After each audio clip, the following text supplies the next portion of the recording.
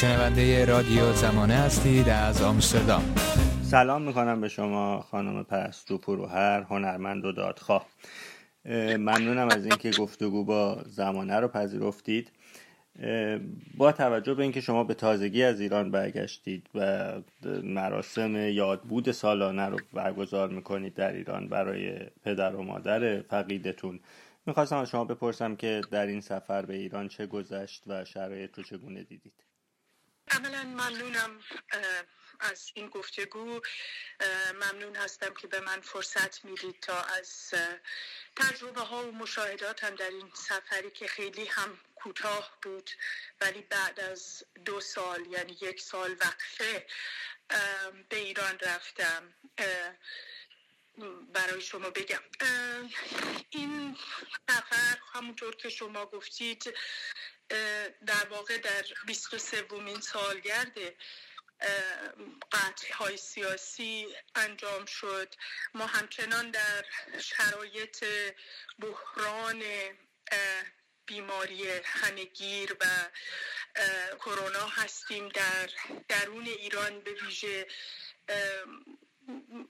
بایستی رعایت هایی که مردم میکنن، واقعا من به چشم دیدم که بسیاری حد اکثر سعیشون رو میکنن که به صورت فردی در مقابل این بیماری علیرغم تمام کاستی ها و در واقع خطاهای ذهنی و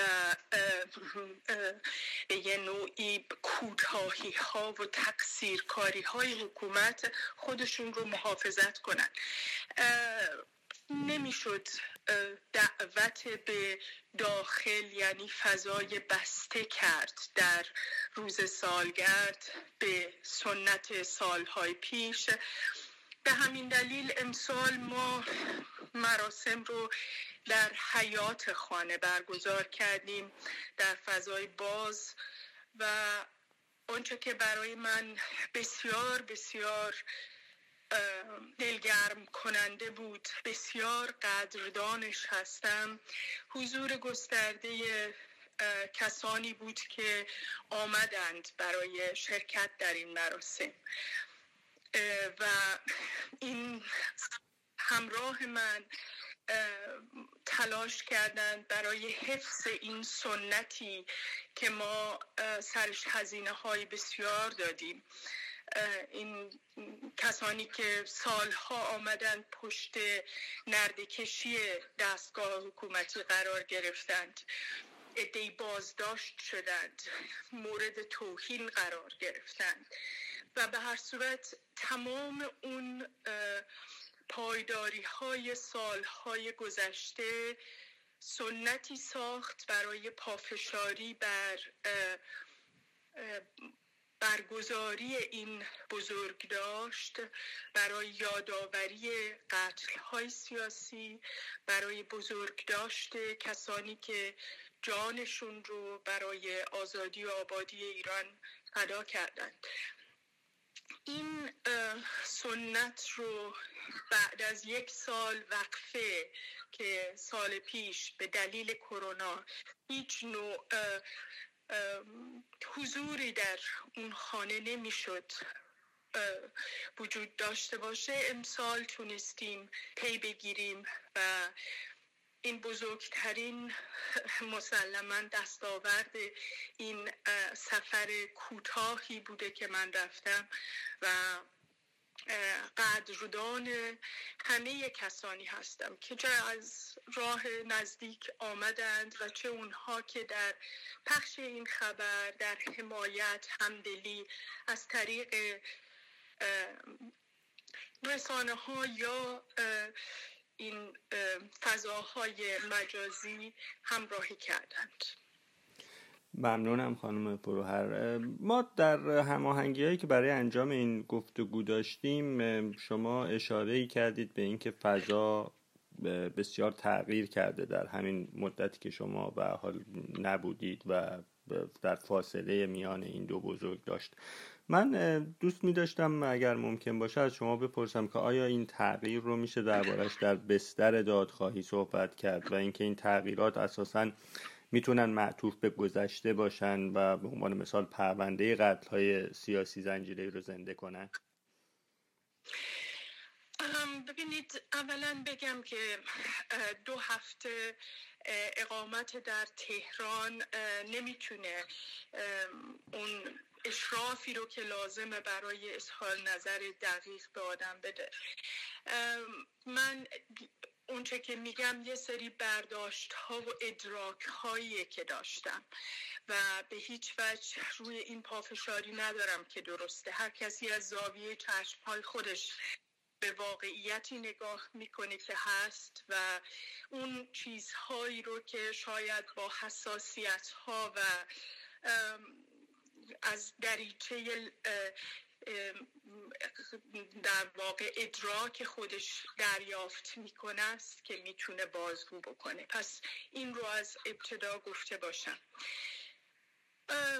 به هر صورت بعد از 2 سال، مدت طولانی بوده که در این 2 سال ما میدونیم بسیار فجایعی رخ داده که تکانه‌های غریبی به بدن جامعه ایران وارد کرده. من همون 2 سال پیش که برای سالگرد به ایران رفته بودم مصادف شد با خیزش آبان 98 و اون موقعی که من در ایران بودم هنوز ابعاد این جنایت ها مشخص نشده بود. ما در واقع بیخبری در اونجا نگه داشته شده بودیم، انگار که این نبض فاجعه‌ای که رخ میداد رو آدم حس میکرد ولی نمیدونست. یه تاریکی و ندانستنی حاکم بود بر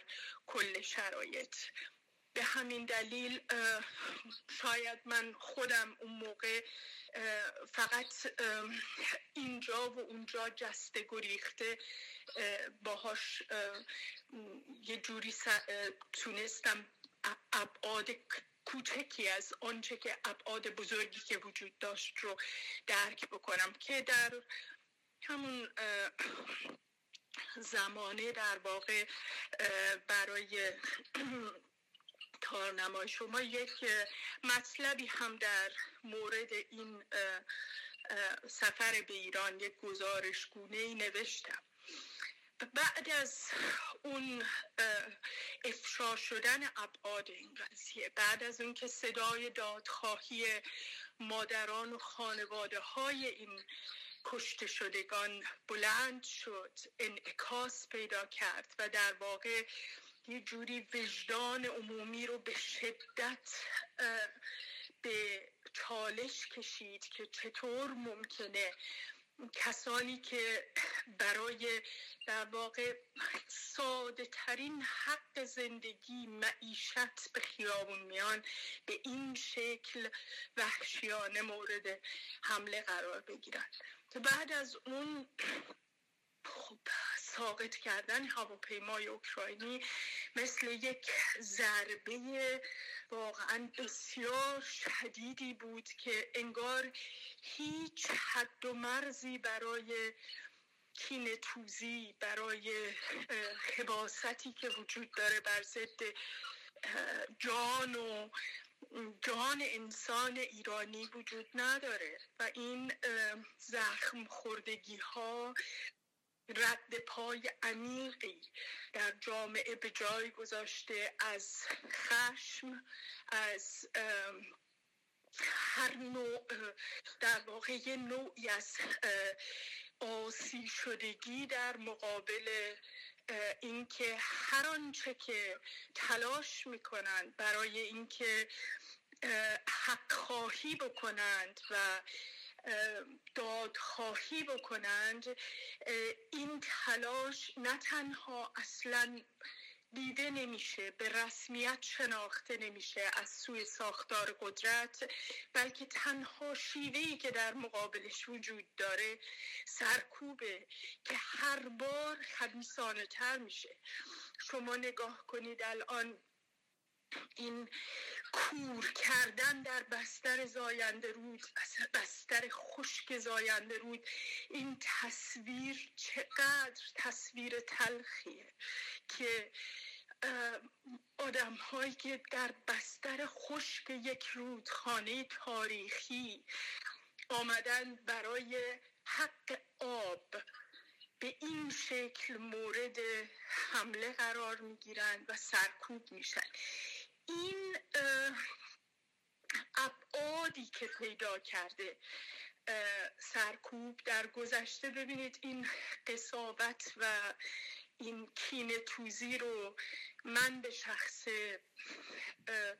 در پیکر عزیز پدر و مادرم دیدم که چطور کسانی که اونها رو مسلح کرده بودند واقعا با یک کینه سخت کشی، با آنچه که در تصور انسان نمی گنجه از خباثت به کار بسته بودند. و در این مورد هم مطلبی نوشتم که برای من واقعا تلخ و سنگین بوده، ولی به نظرم باید به جسد قربانی ها نگاه کرد برای شناختن سرکوبگر و قاتل. این سندیه برای اینکه نشون بده که سرکوب چه ابعادی داره و چه ذهنیتی داره، از چه ساختاری داره برمیخیزه.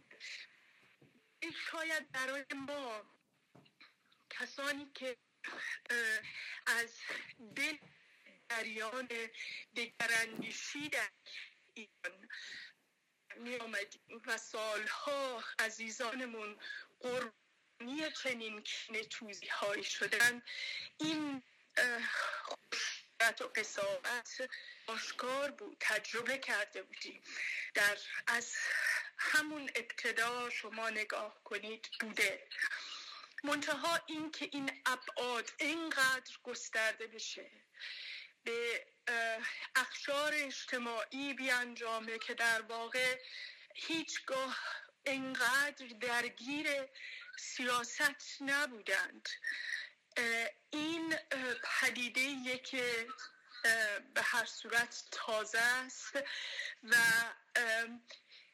سردرگمی و کلافگی جامعه برای اینکه راه باز بکنه و حق خواهی خودش رو یه جوری به کرسی بشونه در مقابل این ساختار سرکوب، این هم کاملا حس میشه، مشهوده در گفتگوهای روزمره، کاملا پیداست که همه در مقابل این در واقع این شرایط هم آسی هستند و هم راهی پیدا نمی کنند.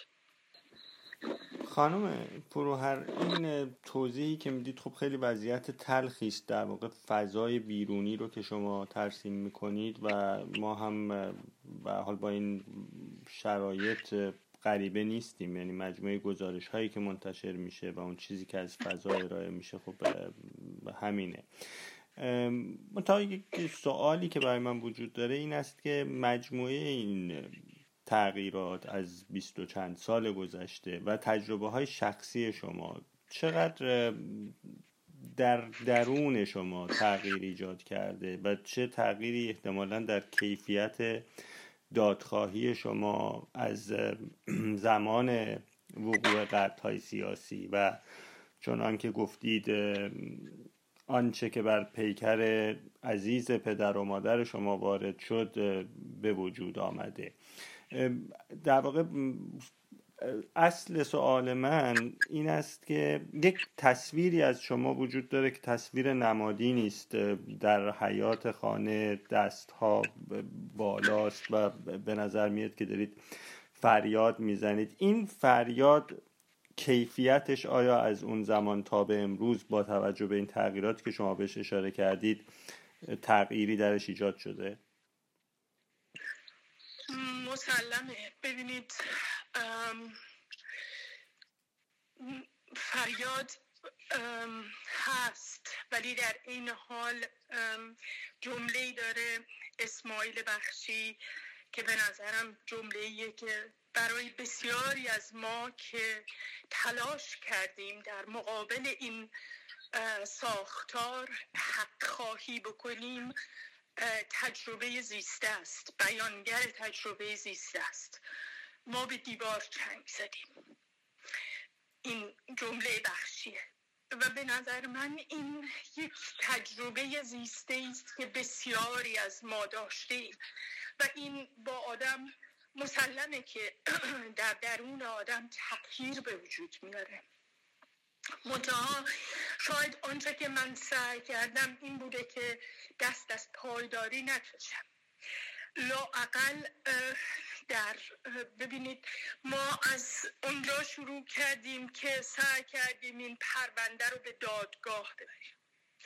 در اون دادگاه که البته بگم از ابتدا هم امیدی به این نداشتیم که دادگاه عادلانه باشه، اما ابزاری بود برای اینکه ذره ذره حقایقی رو از دل آن چیزی که اونها میخواستند مخفی بکنن ما سعی کنیم بیرون بکشیم و بر مبنای اون نشون بدیم، افشاگری کنیم و طلب حق خودمون رو مستندتر بکنیم.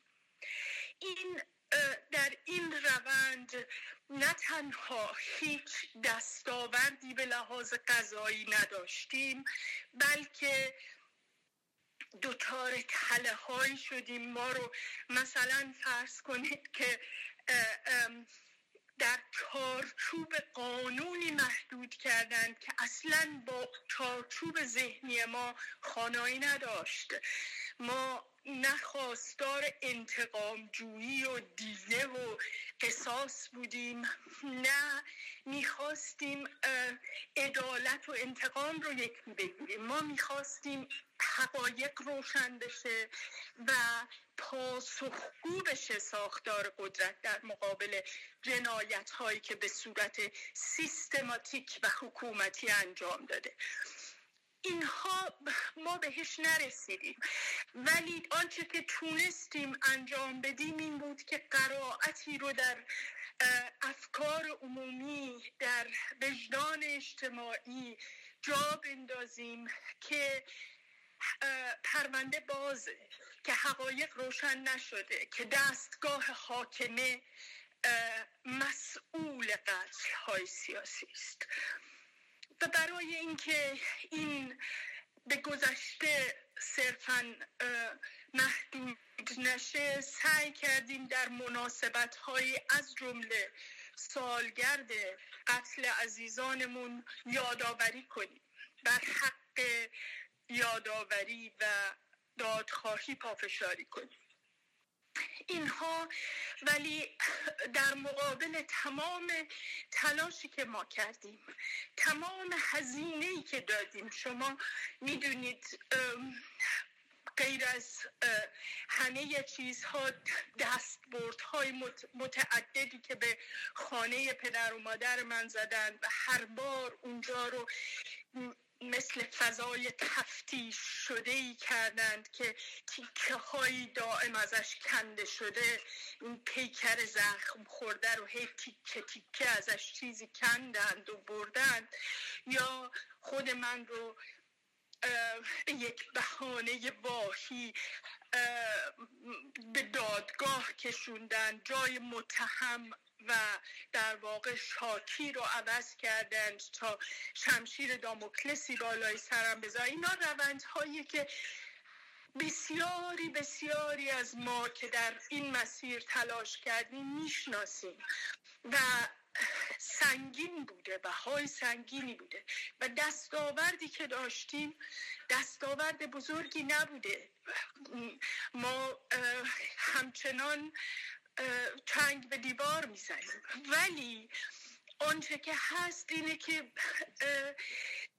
جای درستی ایستادیم، جایی که در واقع ما رو وصل میکنه به سنت دموکراتیک در جامعه ایران و ما رو وصل میکنه به یک روند که در تاریخ ما وجود داشته برای تحقق تحقق آزادی، دموکراسی، عدالت در جامعه خودمون. به همین دلیل فکر میکنم من در کنار تمام وظایف دیگمون بایستی حواسمون باشه که دادخواهی در کدوم بستره که قرار میگیره. دادخواهی انتقام کشی از ساختار قدرت، کسانی که ابزار ساختار قدرت میشن نیست. دادخواهی یک روند پالایش جامعه و پاسخگو کردن حکومت در مقابل بی‌عدالتی هاست و بنابراین رو به آینده دموکراتیک داره. ما در همین حالا در این روند بایستی خودمون رو متعهد به این یعنی لااقل این وظیفه من بوده که برای خودم همواره سعی کردم بهش پایبند باشم که در دل یک حرکت دموکراتیک این دادخواهی رو جاش رو بشناسم و ببینم و نگذارم که به چرخه هایی بیفته که در واقع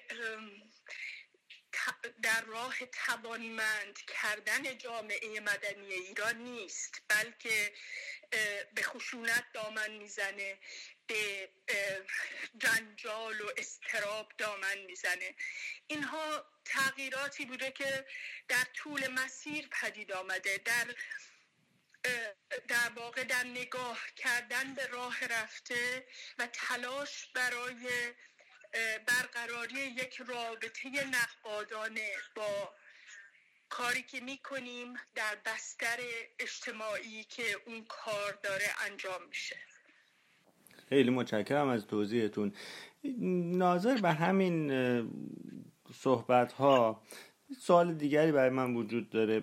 به هر حال این فرایند با توجه به همین توضیحی که شما دادید شاید دادخواهی شما رو خیلی بیشتر تبدیل کرده به یک دادخواهی نمادین، یعنی بچه نمادین اون الان برجسته تر شده. با توجه به آنچه که در سوئد اتفاق افتاده در طول 2 سال گذشته، اشاره هم به دادگاه حمید نوری است، آیا فکر میکنید امکانی وجود داره برای اینکه این دادخواهی نمادین یک زمانی بچه حقوقی هم پیدا بکنه یا به طور مشخص در یک دستگاه قضایی به اون رسیدگی بشه، یا آیا اساساً موافق هستید با این گزاره که الان این دادخواهی شما بیشتر بچه نمادین پیدا کرده؟ اجازه بدید یک شاید قرائت خودم رو بگم. من منظور شما رو از نمادین نمیدونم. نمادین شاید تمام وجه‌های این قضیه رو مشخص نمی‌کنه. ما کاری که کردیم درسته که در یک جای دیگه امکان قضایی حقوقی برای پیگیری این پرونده از ما گرفته شد، چه در درون ایران چه در بیرون ایران. همه تلاشمون رو هم در هر دو زمینه کردیم، ولی پافشاری بر این که این پرونده بازه، یادآوری اون، همه اینها در واقع برای من صرفاً جنبه نمادین نداره، بلکه به یه نوعی داره بسترسازی میکنه در افکار عمومی، در وجدان اجتماعی ما که این یک خواستیه که ما هنوز به سرانجام درخور نرسوندیم. این که در آینده ابزارهایی و امکاناتی برای به سرانجام درخور رساندن این خواست پیدا بشه، من واقعا امیدوارم، استقبال میکنم. همونطور که به نظرم این دادگاه که داره حمید نوری رو محاکمه میکنه یک دستاورد درخشان حرکت دادخواهانه جامعه ایرانه که ما همگی باید از تمام کسانی که در این زمینه تلاش کردند قدردانشون باشیم دنبال بکنیم و از تجربه های اون بیاموزیم. و اجازه بدید همینجا یک نکته‌ای که به نظرم خیلی اساسیه و میشه از این تجربه آموخت برای من و همه کسانی که در این زمینه کار میکنن بگم. ببینید در این دادگاه یک اصطلاحی داریم ما، مو رو از ماست میکشه. دستگاه قضایی درست مو رو از ماست میکشه، یعنی دقیق بایستی باشه. این به ما نشون میده که به عنوان دادخواه وظیفمون صرفاً این نیست که موضع بگیریم، بلکه وظیفمون مستند کردن دقیق آن چیزهایی که اتفاق میفته هم هست.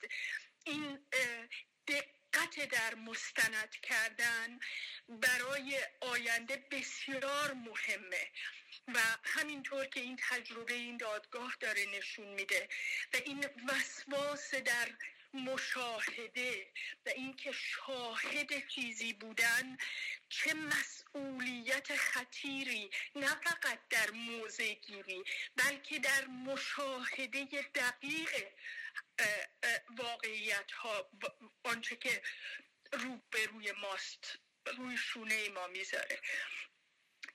و به هر صورت من امیدوارم که ما بتونیم چنین امکاناتی برای پیشبرد دادخواهی پیدا بکنیم و همچنان بیش از همه امیدوارم که این خواست در بستر یک حرکت دادخواهانه در درون ایران بتونه ادامه پیدا بکنه تا دادخواهی به عنوان یک در واقع خواست اساسی برای پاسخگو کردن ساختار قدرت در اونجا اتفاق بیفته. خیلی سپاسگزارم از شما پرستو فروهر از اینکه در این گفتگو با زمانه شرکت کردید. من هم بسیار ممنونم از شما که این امکان رو در اختیارم گذاشتید. با هم باشیم یک صدا، رادیو زمانه، یک صدا.